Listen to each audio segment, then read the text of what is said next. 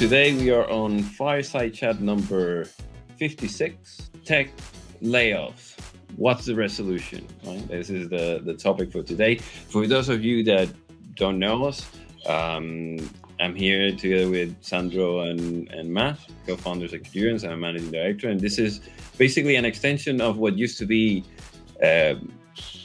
chats that we have after hours, after work, usually with a drink.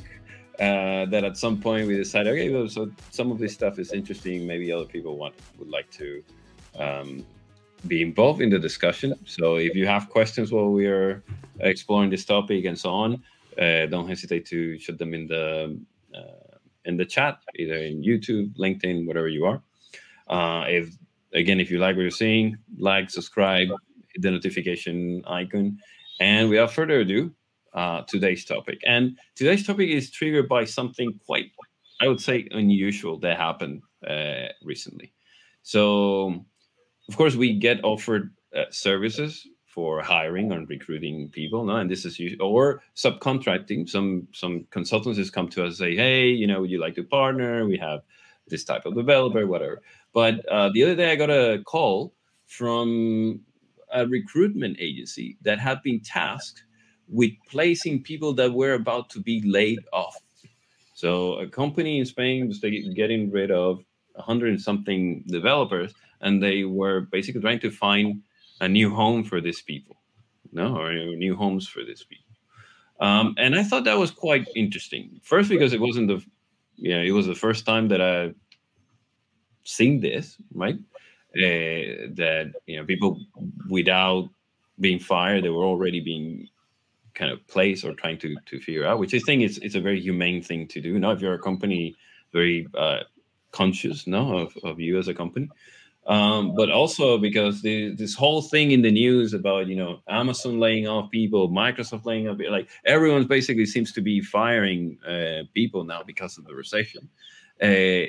Seems like it's finally getting to Europe and to Spain in particular. So let's open up the topic. What is happening? Why do we think there are so many layoffs happening, and what's this all about?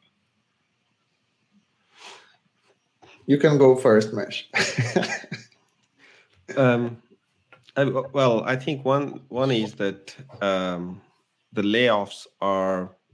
I mean, there are a bunch of reasons for it. I think one reason is that during the pandemic, the tech sector actually took off rather than slow down massively, especially things like Zoom and Twitter and all these things, and remote working and all.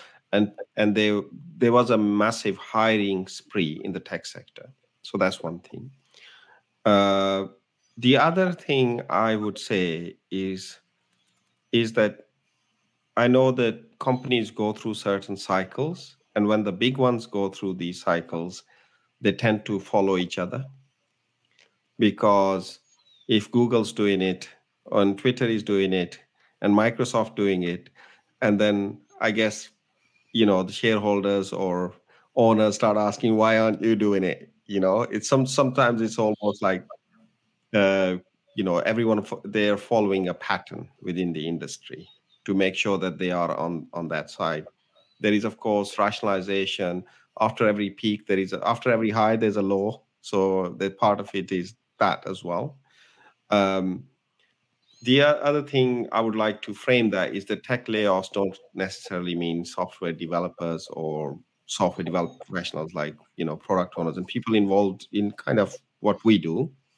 I think it covers a wide variety of professions and roles. They just happen to be in I doubt that the 10,000 that Amazon laid off, they're all developers. That's probably not the case. That's right? Most there might likely be some tech people in there, but Amazon has lots of fulfillment centers everywhere, right? So I think that in Amazon's case, again, I don't have all the stats, but like if I'm not wrong, in Amazon's case, there were a lot of people from Amazon that there were more from the stores that they have and warehouse and other things like that, but not necessarily only developers. Like yeah, it was not the vast majority. It's just because it happens to be a tech company, but yeah, Yeah. not necessarily technical people.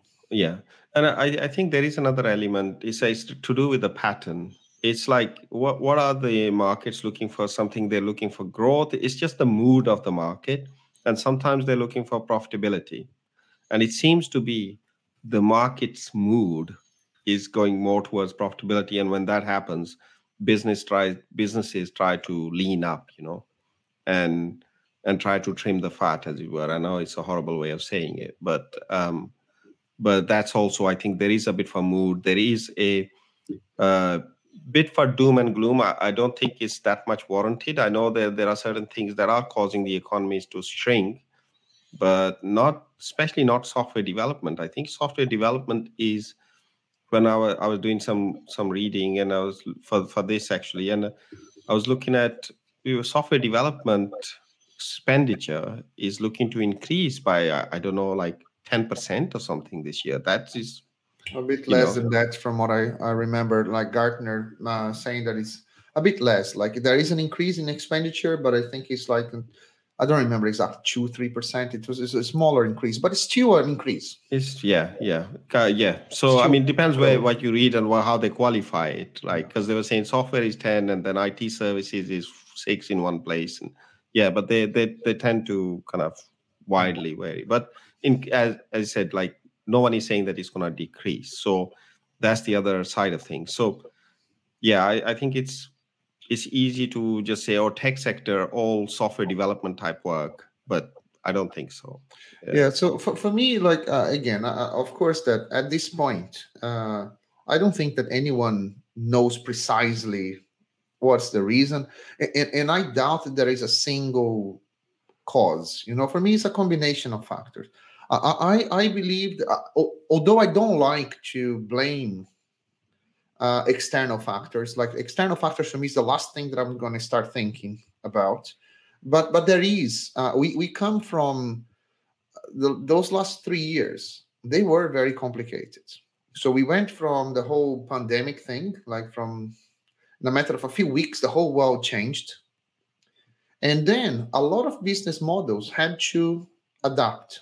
And a lot of IT companies, they thrived, right? Because as soon as there is like a big change in the economy, in order to for companies to keep themselves alive, they need to reinvent themselves. And quite often, like in order to do that, they need to change software. They need to change a lot of things in their IT, let's say, to reinvent themselves. So a lot of new opportunities were created, although some companies died, but a lot of other companies created, as you mentioned, Mesh, like all those video call tools and Miro and telemedicine, right? So delivery companies, so all of that kind of online shopping. So those things, although they existed in there, they were massively accelerated during the pandemic. So a new range of new businesses were created, and a lot of companies were betting on those new norm, right? So and for that, they do what companies do. They invest. They say, look, I think that this is an opportunity here, so let's invest, let's hire some people, let's put some money, let's try to create this product, and so on and so forth. The pandemic kind of didn't exactly go away, but we are, so in a space of 3 years, we are going back to normal. A lot of companies are going back to their offices and things like that. And then we also had a war. So we're still having a war. So I think that there are quite significant economical factors that will. It's not very easy for you to create business plans or to create a business strategy when there are so many significant changes in the economy and the ways that we even live as a society. So, I mean, so there are. I would not. I think that there are external factors. That, as I said, I don't like to blame external factors normally for how companies do business, but I think that they were significantly enough for us to acknowledge that they had an impact. There is a question from Jennifer. Hi, Jennifer. My experience from Sweden and UK is that many times big companies such as banks prefer to lay off employees, then rehire them as contractors, freelancers to avoid permanent employee benefits. My personal view is that's a for any business, that's a very risky strategy, and I'm sure some do it, but good people will leave. So normally, if you have some good talent, a lot of that talent will leave if you do something like this. Especially, if you as soon as you start saying layoffs, people start looking, Yeah. and that's a big risk. So so people who don't, and I'm sure there are businesses that don't value their people and the talent that they have. It's a very risky thing to do, and a bad business in my view. Yeah, and Jennifer, like I don't know, as you said, you are relating, you are sharing your experience with us, and one thing I know, because like we worked for a lot of large companies in the past as permanent employees, and also providing service to them. Most large organizations, they will always have like by as part of their growth strategy to keep a percentage of permanent employees, but always work. Normally, they talk about 30%. That is kind of those large banks that you are referring to, because we worked for a bank before Kojun, Smash and I. And they like working with these 30%, around 30% of external people, either contractors or consultancy companies and so on. Because these, although they pay more in theory for those people, but allows them to reduce or to reduce cost if something happens. It's almost like a way for them to keep some safety in their business when something really serious happens. In terms of, but what you are reporting is like when they lay off permanent employees and try to rehire them as contractors or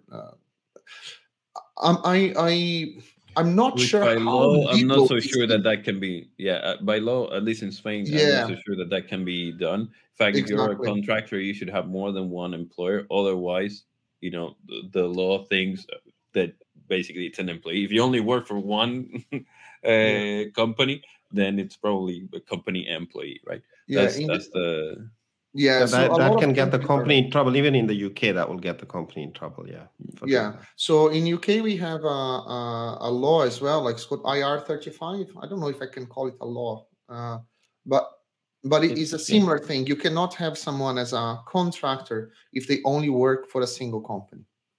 There are some So ways of getting around it, but the tax uh, person looks at it in a very mhm, they take very dim view of it. If, for example, the pattern is that someone just left the company and then were rehired as a contractor, that is tax avoidance, and they do, mhm. do take a very dim view of it. So businesses that are engaging in that kind of thing could fall foul of the of HMRC in the UK at least. Yeah. So yeah, as I was saying, for example, I survived. Well, not survived, but I went through, and I think that you as well, Mesh. Like quite a few of us that we've been in the industry for quite a while, and we went through the credit crunch, like 2008, 9, or 10, around that time. I was made redundant at that time. Um, so again, like when there are those economical uncertainties, a lot of companies will try to uh, reduce the level of investment that they make, and they will start cutting the things that are not so strategic, right? So they tend to be a bit more conservative in their investments. And a lot of companies, mainly large organizations, they have a lot of irons on the fire, as you say, Mesh, right? So they normally have, like, they have their core businesses, but they are always trying a lot of different things. They always have different experiments, different product lines, different services that they're trying to invest. And those investments, they sometimes take a long time to have a return, and sometimes they never materialize, and they will kill them eventually. Um, but when the economical situation becomes very uncertain, their appetite to keep investing on business lines that are not immediately giving them a return, it's probably one of the areas that they're going to cut. I'm But gonna I'm gonna try to go in a different direction now with this, because yes, there are the macro factors. Yeah, there are certain strategies, no, that business use in this sense.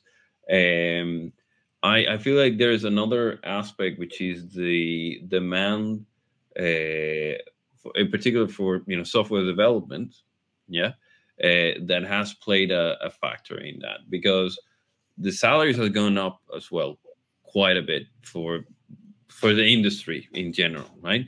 So I think that that has also contributed to that aspect, like, because there aren't that many people available with the skills, companies are competing in salaries, no, that tends to drive up the salaries, but that does not mean that it's sustainable for a business to be paying those salaries, right? So this is also a way for companies to self-regulate before they go into, they default, or they don't they go into a bigger problem, right? Like, people say, no, they're doing these layoffs, and there isn't really a problem behind it, no, like the company's still making earnings, or like still earning or whatever. Yeah, that is in part because they did the layoffs, right? So in a way, it's a bit of a balancing act, no, between the situation in the market and the sustainability of the business as well, no. Mhm. What do you think? Because I may be I wrong. think it's a very, very, very good point. Very good point. Because a lot of times when we talk about layoffs and we talk about, I mean, like sinister ploys from the company to get rid of people, and that is also possible.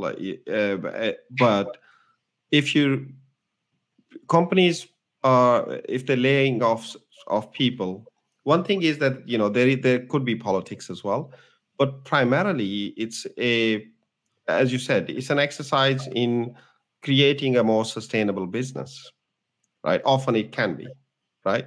And if the salaries increase and the cost increases with the number of people, it might be that they don't have the same appetite in terms of whatever they want to produce, and they might prioritize, and they might trim their own ambitions, and consequently try to then trim the workforce that they have as well. I think it's a very good point. Yeah. There's another aspect that I would talk about as well, which is you mentioned cycles, right? And it's very well known, this bringing in internally, no, or internalizing IT and then externalizing IT. That's something that's been going on for a very long time, right? Like, we hire our own IT department, blah blah blah. They grow massively, and then at some point, oh no, we take this out, either put it, like either fire these people, or turn it into a separate company, and they need to be their own profit center, and we don't, they just give us a service, right? And they should do a good job, otherwise we're going to find someone else to do the job for them, no. And I think that cycle of going in and out, no, or bringing the function in and out is also a factor here, no, like. And to some extent, when we think about this, if we are in a shrinking, externalized kind of mode, yeah, this is good for consultancies, because they're basically the ones that are going to be picking up the no the work that is left, right? So that is in itself, good, no, for us at least, or our type of work. And I think that's also a factor in that, no, that cyclical nature of how things are supposed to go. And because do you think the demand has been reduced? So I'm still not sure. So I'm still not sure because like the I'm not sure. I'm not sure if it's been reduced, but it may have changed. So in term when it comes to, because there is a difference. For example, the pandemic was a very different effect than an economical crisis, right? In my view, they are very different. The pandemic was like companies had to reinvent. So new businesses were created. They had to pivot their businesses. So there was a demand in terms of, hey, we need to invest more and we need to be creative in there. And there was that hiring spree. When you look at all the news about the layoffs, the big tech layoff, and we saw everywhere, including our company, like most companies that we know, not only in the US but in the UK, in Spain, and stuff. as soon as there was a pandemic and remote became a thing, companies start hiring and say, look, you know what? Now we have access to a worldwide pool, right? So the barriers were really removed and they were reinventing themselves. So there was a lot of investment. An economical crisis brings a different challenge because there is not a change in lifestyle. There's not a change in how people behave or how they buy or how they sell and stuff. No, there is a constraint. There is more of a constraint. For example, we are not now locked at our homes now without being able to go to a shop, right? So what there is now is people a bit more concerned or more conservative in how they spend their money.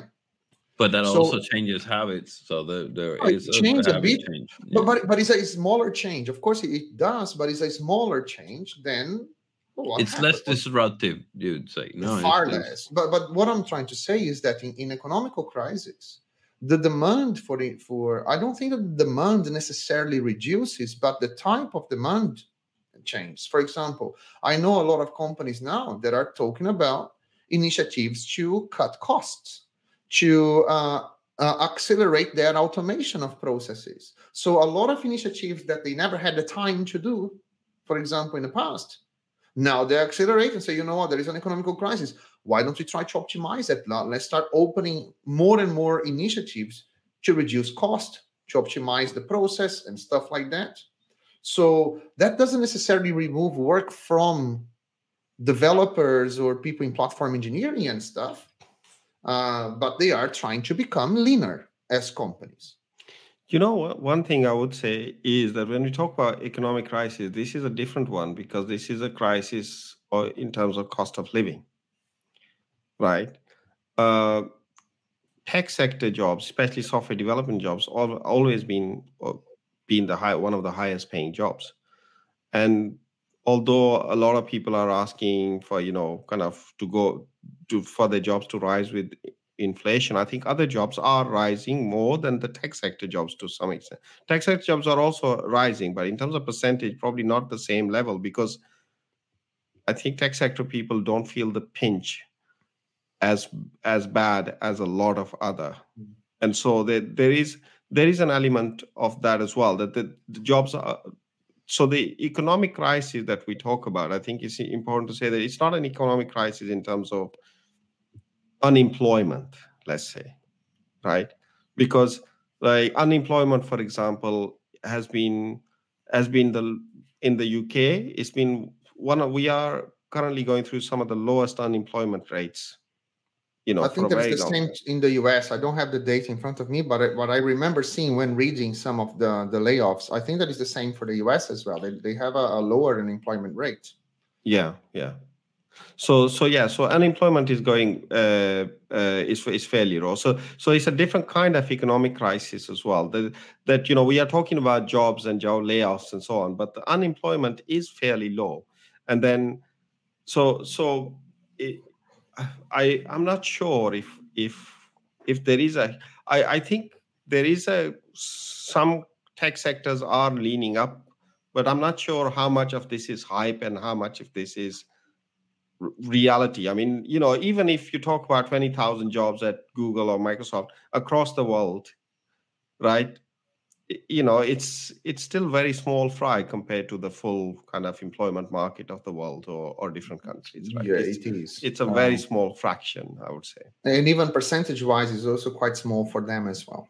Yeah, Right. yeah. So when you look at but there are but I still believe, for example,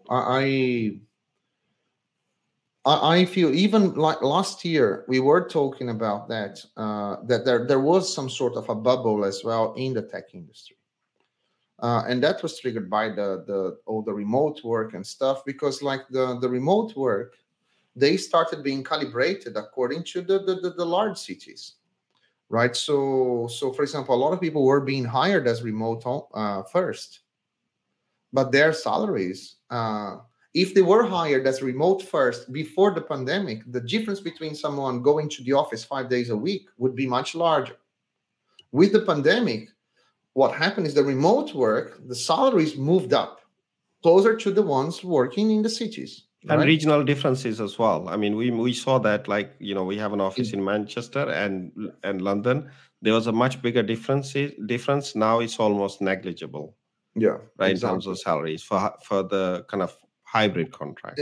And this is not sustainable. So, for example, we were discussing that already last year, even before all those layoffs, that there would be at some point, there would be like almost like a bubble bursting kind of effect, because like there was at some point you cannot hire like the ratio that salaries increased for IT professionals. They were way different from most of the other ones in terms of percentage. Mainly for people, for example, platform engineers. There were a lot of appealing, for example, a lot of companies investing in new technologies, mainly in the cloud and stuff. Those salaries skyrocketed in the past few years. Right. So, and then it reaches a point that as companies start hiring, because they have ideas, they want to invest in new businesses, new opportunities and stuff. And when they don't materialize, now they have a very expensive workforce for business initiatives that are not bringing that result and are being pushed with all these economical external factors, and they will need to do something about it, right? So I think that there is a combination of those factors in Let mind. me add another one in there, because there is an aspect of companies not being able to tell whether someone is, because we talked about the salaries, right? The salaries going up, and if you're really good at your job, you should be rewarded for that, no? Uh, but what happened as well was there were lots of initiatives to try to provide uh, supply that demand, yeah, with all the boot camps and the quick kind of ways to get people on the job market. And of course, the quality of someone that comes out of a boot camp compared to someone who's studied maybe for 5 years or whatever, right? It's or maybe has more years of experience or whatever, is very different, right? However, the expectations on the salaries were more or less the same. Like I Yeah. remember interviewing people who just kept, they're being developing maybe for 6 months, no, and they're expecting to get 30 here in Spain, right? But 35K salary, yeah, which would normally be a good salary before all of this started happening, no?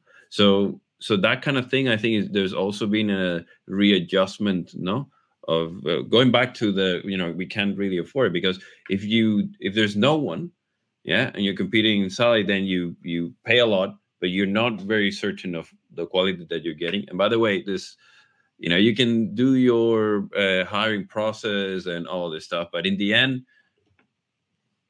there's only so much that you can try there, especially if there's a lot of competition. You have a pressure to make it as tight and concrete as possible. No, like if I can hire you in one interview, that will be better than if I do 5, or whatever. And all of that comes with a price as well. No, so some people may come in that don't necessarily have the skills, but you're still, paying good salaries, etc., etc. So again, there is a lot in there that happened during that rapid growth, no, that I think is now self kind of regulating.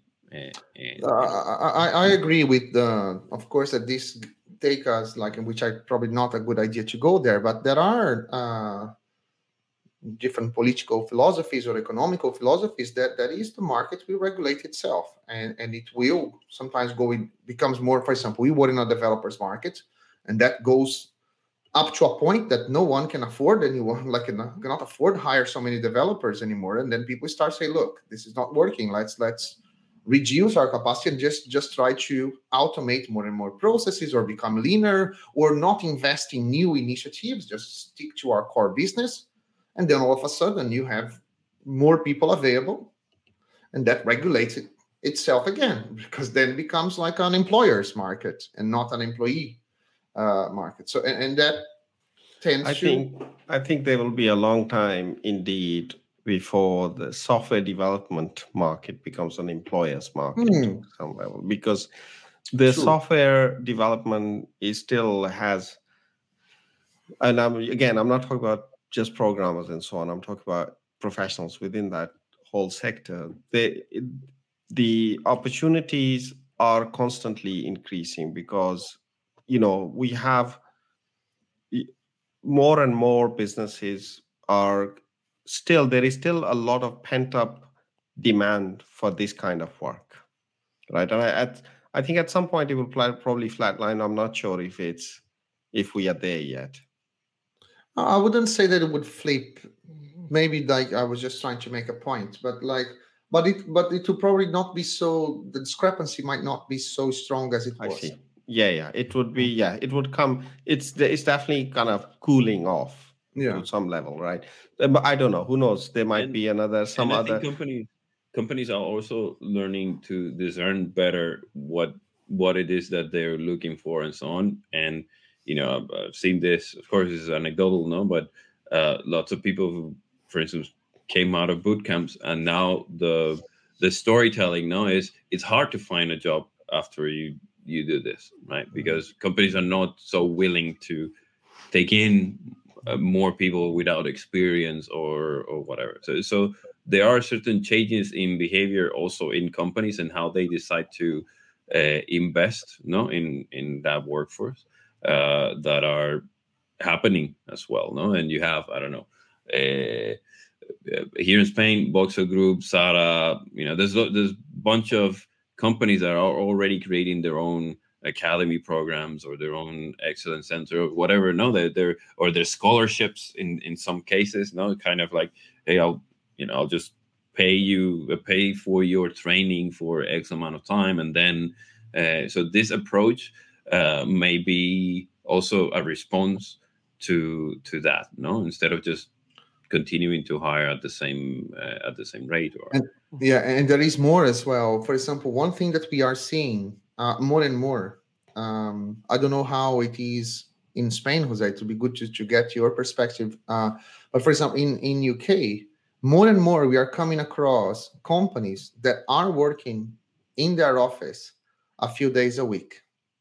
And we are going back to some demands from clients. For example, we already have a client in the UK that they want their people, and include our people, to be in their office 3 times a week. My wife goes to the office twice a week.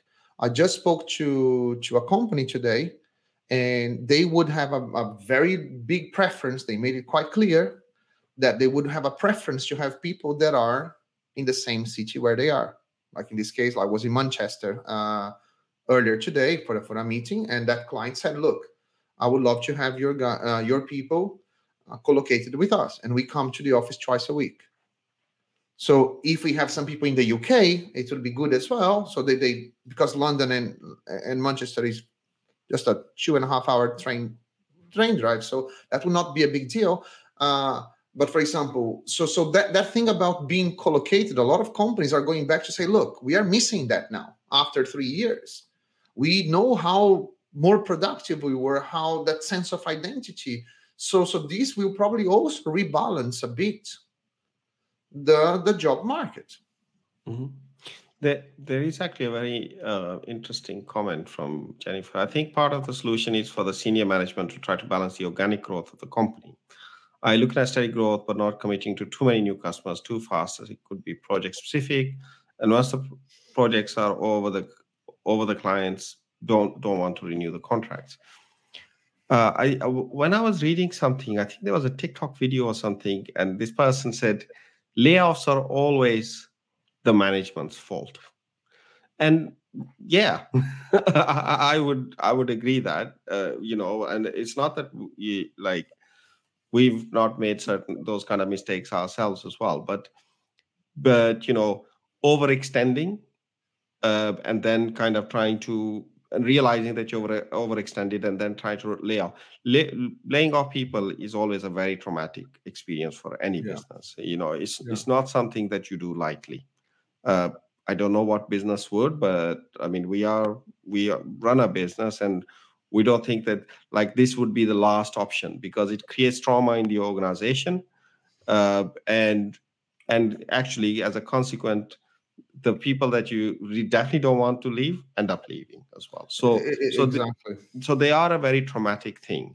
The other thing is the organic growth and how quickly you grow. I think that thing is very easy to say and very difficult to do, because in hindsight it's very easy to look at it and say, oh, you shouldn't have overextended. Of course it's easy to look at which point you overextended, but every business, as they try to grow, and growth is an aspect of the business, right? Growth creates stability. There's many reasons. A lot of the times when people talk, stay small, stay sustainable, I know certain kind of businesses can do that, but sustainability, the way our economic markets are set up, is that the GDP as measured by percentage increase. When you are flatlined, you are almost in recession, or you are at the tip of the recession. So this kind of standing in place or being where you are and being sustainable from a business perspective, actually is very rare that that's the case when you're standing still. So businesses do need to grow. What happens usually is that gauging that growth is not easy, because actually what can happen is that if you're not meeting demand, you can shrink, because markets start understanding that you are unable to meet demand, and you can start shrinking as well. So it's very easy to say from a hindsight perspective how grow organically. I personally think no business would say to you, oh, we grew really fast, we shouldn't have, because of greed or whatever else. I think a lot of the times businesses are looking at demand and they think actually it's sustainable for us to grow. There is, of course, risks involved with the growth, and sometimes they don't pay off. But I think it's a But very there's a difficult thing to gauge in terms of how far stretched you are at any point. but there is another point that she's making in her comment that is related to companies that hire people for specific jobs, and then for whatever reason that client doesn't continue or whatever, no, and then there is no demand whatsoever, no, and this is kind of important, because especially for consultancies, no, and we always say this, we don't hire people for a particular project. We hire good people that we want to work with, no, Exactly. and then the projects will come after that, no.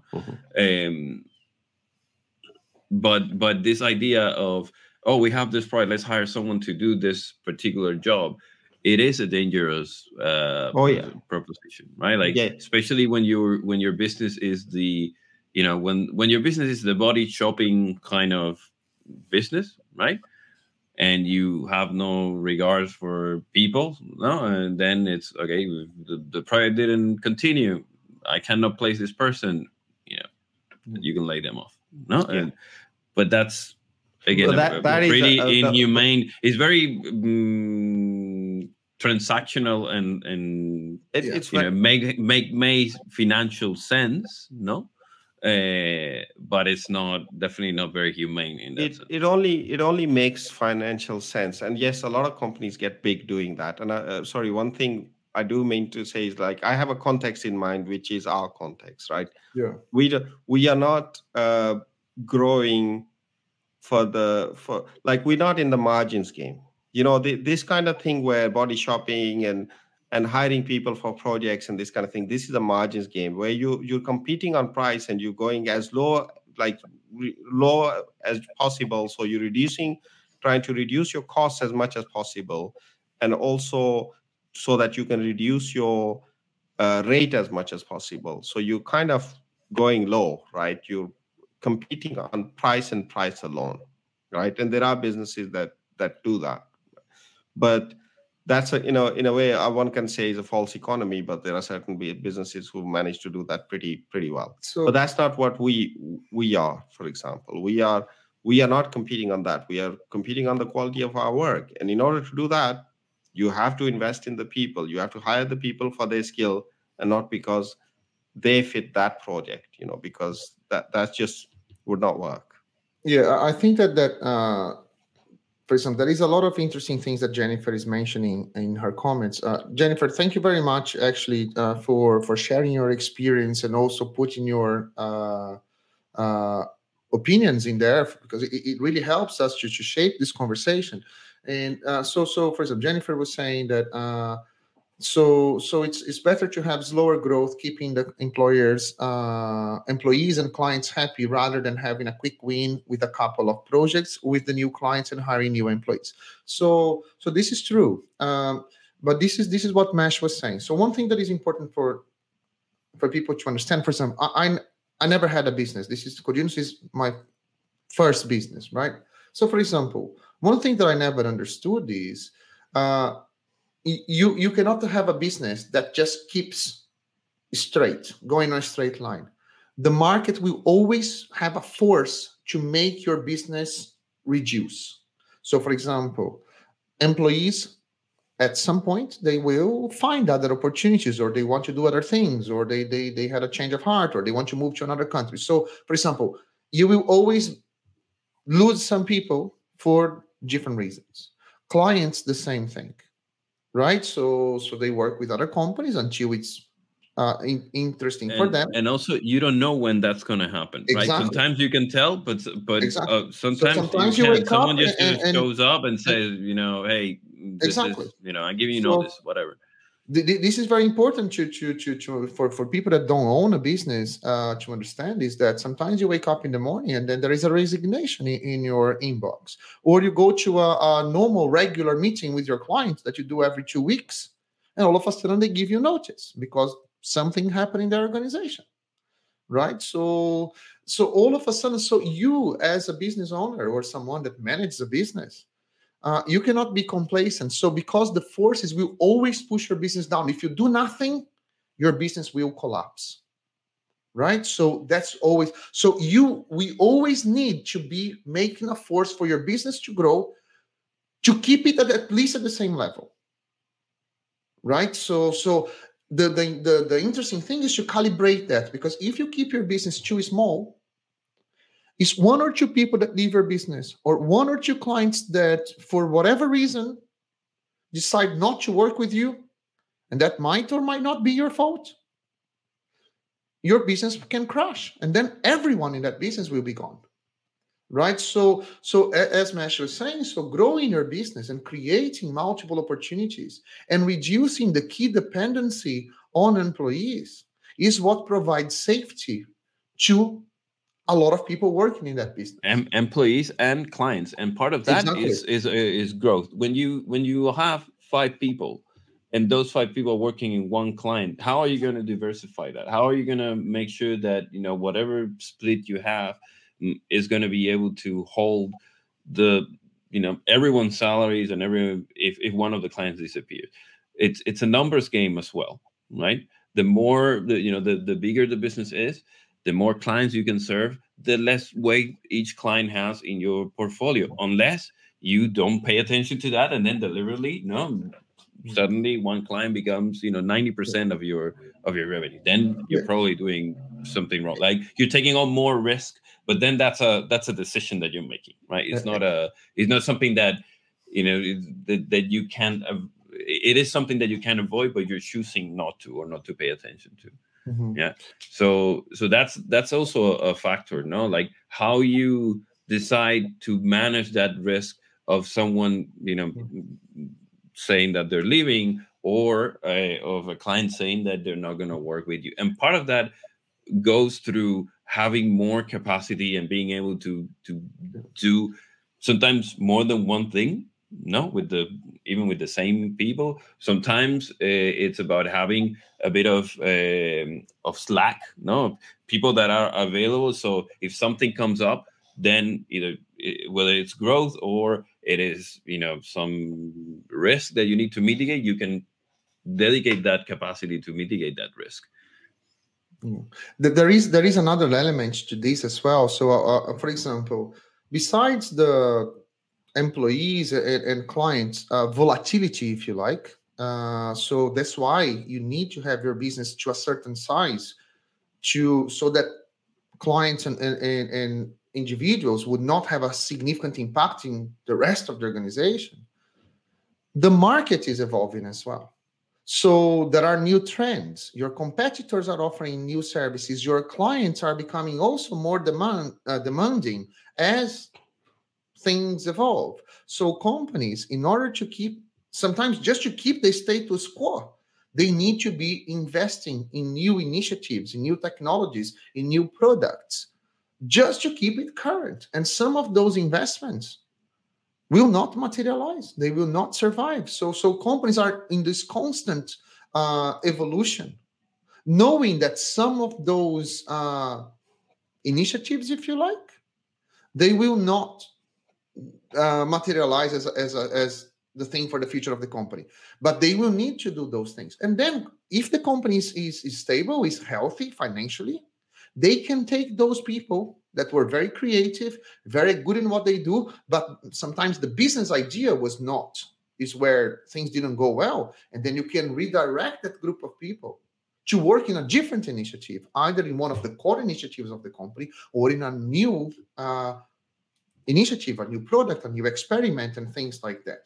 But if the situation of the financial situation of the company is constrained, you will not have that flexibility to try to create all those or those initiatives, for example. And that's where you start cutting, not from your core business. This is actually a very interesting point, isn't it? Because like there is the growth aspect, which is, you're seeing demand grow and you kind of trying to grow alongside the demand. There is a kind of unbounded ambition as well, right? So if like you look at a lot of these larger companies, like Google and Microsoft and Twitter and so on, like when the money really starts flowing, and I'm not just talking about revenue, I'm just talking about investment money, right? The sometimes ambitions start becoming unbounded as well. And so there is this kind of like supply demand, whether you call it organic growth or not, it's it's perspective. But there is this kind of ambition that you have a lot of money, you have a lot to burn, and suddenly it Yeah, creates this this dynamic. is yeah. That's a very good point, and it could even give make way, for useless jobs, or even not useless, but people who get hired and now suddenly they need to justify that they are hired. Yeah. So then they start creating this work, that Yeah. may not be that necessary or really contribute very very little. And this is where things like, people were amazed that Twitter was still working after firing 3,000 employees and basically halving or more the whole employee count or the head count. You need to ask yourself. I mean, there's probably people that were doing very good job and they still got fired and all that stuff. But you need to It's wonder, not, but it's how not much of about. that was really essential for the business. How much Exactly. of that And was, but this is, I think, a management fluff. problem, not a people problem, because regardless of who you hire, uh, and you can hire really, really talented people, but if there's too many people, they're all producing, right? Like if you got a team of 5 versus a team of 50, and the work was for 5 people, those 50 people, they're all going to produce, right? And what's going to happen is that, and they all think that they're doing, uh, they're kind of contributing. So no one Well, produces without thinking you will they're hope that, no, that people yeah. do want to do their jobs. Exactly. No, they're But not what you just do is this, because will. there are more people producing, the scope naturally starts increasing, and you lose focus because they're all producing, they're creating features, they're writing code, they're creating backlogs, they're, designing screens, they're doing analysis, all sorts of things, but more and more. And because there's more that can be done, suddenly the focus kind of target starts getting bigger and bigger and bigger, right? So then you start losing focus, and in itself can be a very bad thing for a business. But what happens is that you have this much money to burn, you hire this many people thinking more people are always a good thing, and they're going to do what they have been hired to do, they're going to produce. And suddenly when like the brakes are put on and you run out of money, right, you're going to start losing people, and one is as good as the other, in some ways, because when the focus is no longer there, that's when you start then create arbitrary focus, and then whoever are the lucky ones who fall into that little circle remain, and the others are left. And I think this is irresponsible kind of management. This is like irresponsible business, basically. Yeah. So I will bring a counterpoint that might not be so popular, right? Because like when but I think that is important to no, I think that is important to do a counterpoint because for example, I don't someone shared on Twitter in one of our threads that we would be talking about this topic, a comment from a guy that used to be the global HR for Microsoft, and he's just blaming management for all the layoffs and stuff, right? And I felt that it was a very cheap uh, thing to do because everything in the company can be the senior management responsibility. Everything that happens in there, including the creation of thousands and thousands and thousands of jobs. Because, like for example, it's easy to blame the people, the managers that, for example, okay, so Microsoft, I don't know, laid off, I don't know exactly how many thousands, but those many thousands were like, I don't know, a small percentage of the entire population of employees. That entire population didn't even exist if it was not also the management initiatives to try new products, try new initiatives, invest the money, try new things. And those things that they succeed, they increased, they created more and more jobs. And not, yes, they made mistakes. They might have overreached. Some of them, I would even say, as you said, Mesh, that, and I think that Jennifer allured to that as well, that sometimes they were a bit irresponsible. They may have invested in things that they shouldn't, or the risk was too big to take, and that impacted people's lives.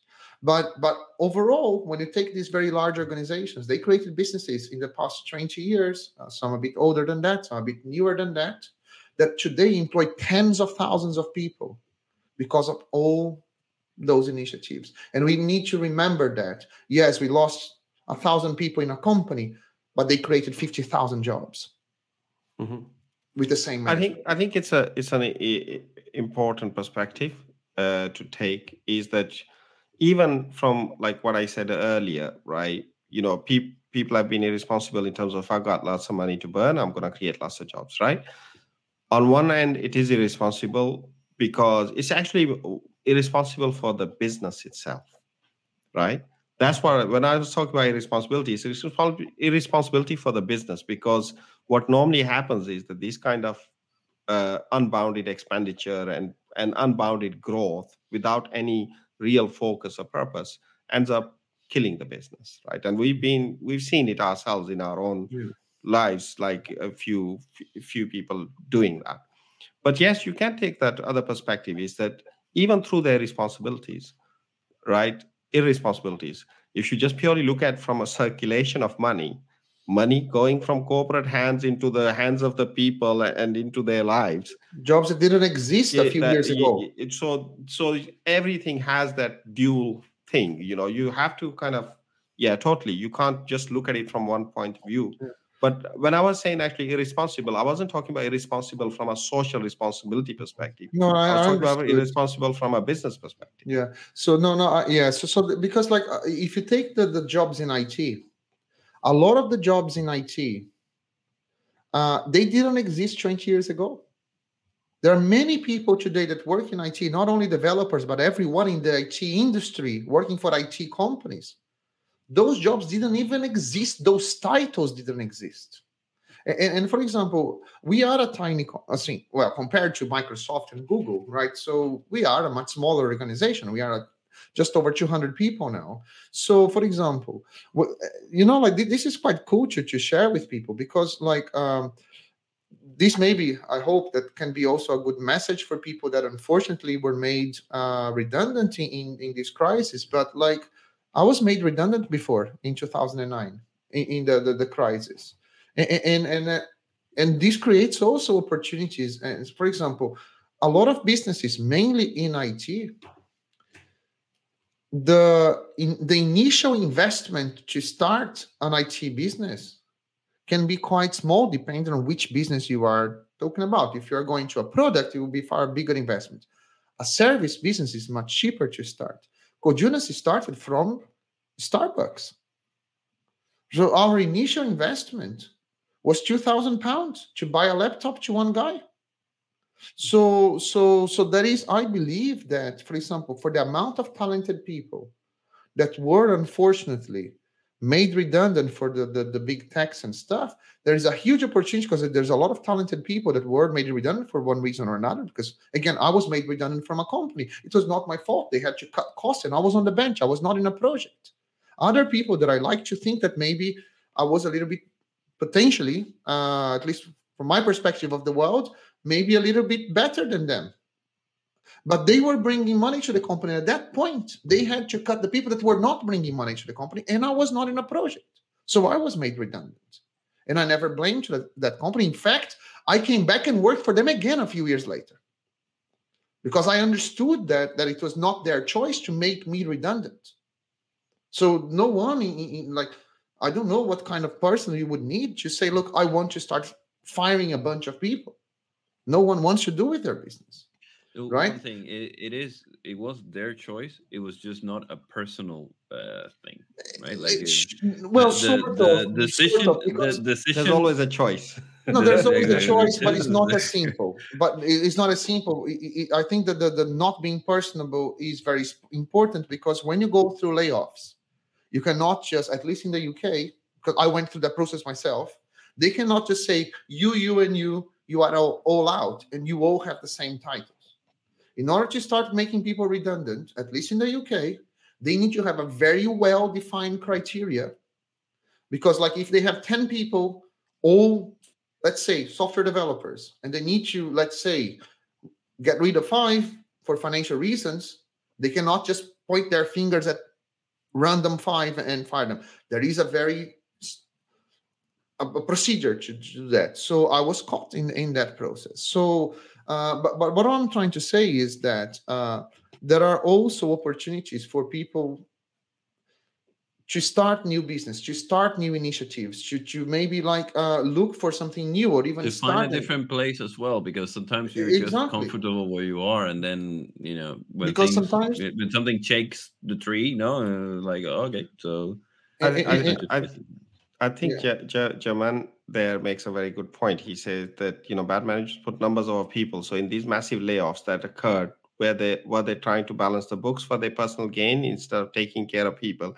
Now, I think it's a very good point, and it goes back to full circle to the little story that you mentioned, Jose, is that, and in fact, I'm reading a book at the moment called Built by Tony Fadell, who's the who kind of ran iPod division for Apple and founder for Nest. And it's a really good book. And this is the same thing that he talks about. Businesses will need to make layoffs for business reasons. It's how you do it that's important, right? And he talks about exactly this kind of thing. So these are people at the end of the day, right? And you need to treat them with respect. And if you can, you need to provide them with opportunities. So this company that is hired a company in order to find jobs for the people that they are laying off, that's if you have to do it, and the choice that you made, that's the way to do it. Is that helping people find new jobs, find new careers, understanding their own personal where they are as well, so that you can help them and create those kind of opportunities. It's that callousness that actually rakes, because and this is, I'm sorry to say, but very common in like a lot of American businesses, where they get a text message and the doors are locked, get escorted. You find out you've been fired because your car doesn't work. No, you're trying to get into the office. Yeah. Although I'd say that Tony Fadell was also running an American business, and he's talking about respect. So generalizing, but yes, you see it a lot of that, right? Because this is the thing. Thanks, Jennifer. So, but like this is a thing that is very important. I think, because I went through the process myself, so this is the company. If you want to know which company, I'm sure you can go through my LinkedIn profile and figure out which one it is, because there was just one company that I left and came back. Yeah. So but I felt respected. It's a company that I really wanted to work for. So when I was looking for a job, I had just two companies in mind. I applied for both and I got a job in there. That's where I met Mesh, and I met Akbar, that also works for us today. And it's a company that I loved. I really wanted to be there, and I did my best to work with that company. And unfortunately, we went through the credit crunch, and they had to make me redundant. And I felt, of course, I was hurt. But the way that they did, I felt that they respected me. They sat down with me. They explained the process to all of us. They gave us opportunities, and they were fighting hard to find us a project until the last moment. And they cleared that. They said, look, this is what we're trying to do. And the last two people to be made redundant, it was, well, me and another guy. And there was just one job, one position with a client that they found. And I lost it in there because the guy was a principal. I was more junior than him. So they took their best person to look after that client, which is also a friend of mine. So when I was made redundant in that company, I felt respected. So because I understood their point, of course it sucked for me. And then what I did at the time, fortunately, I had some reserves myself, because this is another thing that I would also recommend people, like if you are in IT, like try to make sure that you run your personal lives as you run a business. You need to have a reserve. You cannot just start. Knowing people in IT, we have, hopefully you'll be able to save some money. But and then I tried a business. So when I was made redundant, in fact, I unfortunately Jennifer, I think she left, but I actually came back as a contractor for a period of time where I worked with Mesh again. Because they needed, at some point they found more work and they hired some of us back. But then I was off, and I tried my first startup, which I failed miserably. But then when after a year, and then I had to look for a job again. I called Mesh. Mesh was still working for the same company. Say, hey, I need a job. And Mesh said, that was a Friday. I will never forget that, Mesh. I don't know if you remember. But then Mesh was helping me with my first attempt to a business. And I called him on a Friday and said, look, I need to go back to work and earn some money. My business thing didn't work. And then he said, okay, so let me speak here. Don't do anything. Don't speak to anyone. Wait for me. So that was a Friday. He called me back later on the same day. And he said, like, you can start on Monday. And I joined the same company that made me redundant 1 year later. So, but there was a mutual respect in how they treated me. And I felt respected to the point that I could have chosen at that time to go somewhere else. It's not that I did not have options. I just called my friends first. And I wanted to go back to where I was. And I did. And I spent another 2 years in there. So what I'm saying is that yes, you might blame the company or the stuff, but there is, I think, that the way that things are done, I would feel potentially disrespected if I just receive like a very impersonal message and say, hey, by the way, your login was canceled and your accounts were canceled, and you will speak to someone from HR. Someone will escort you to the sort out your exactly the details.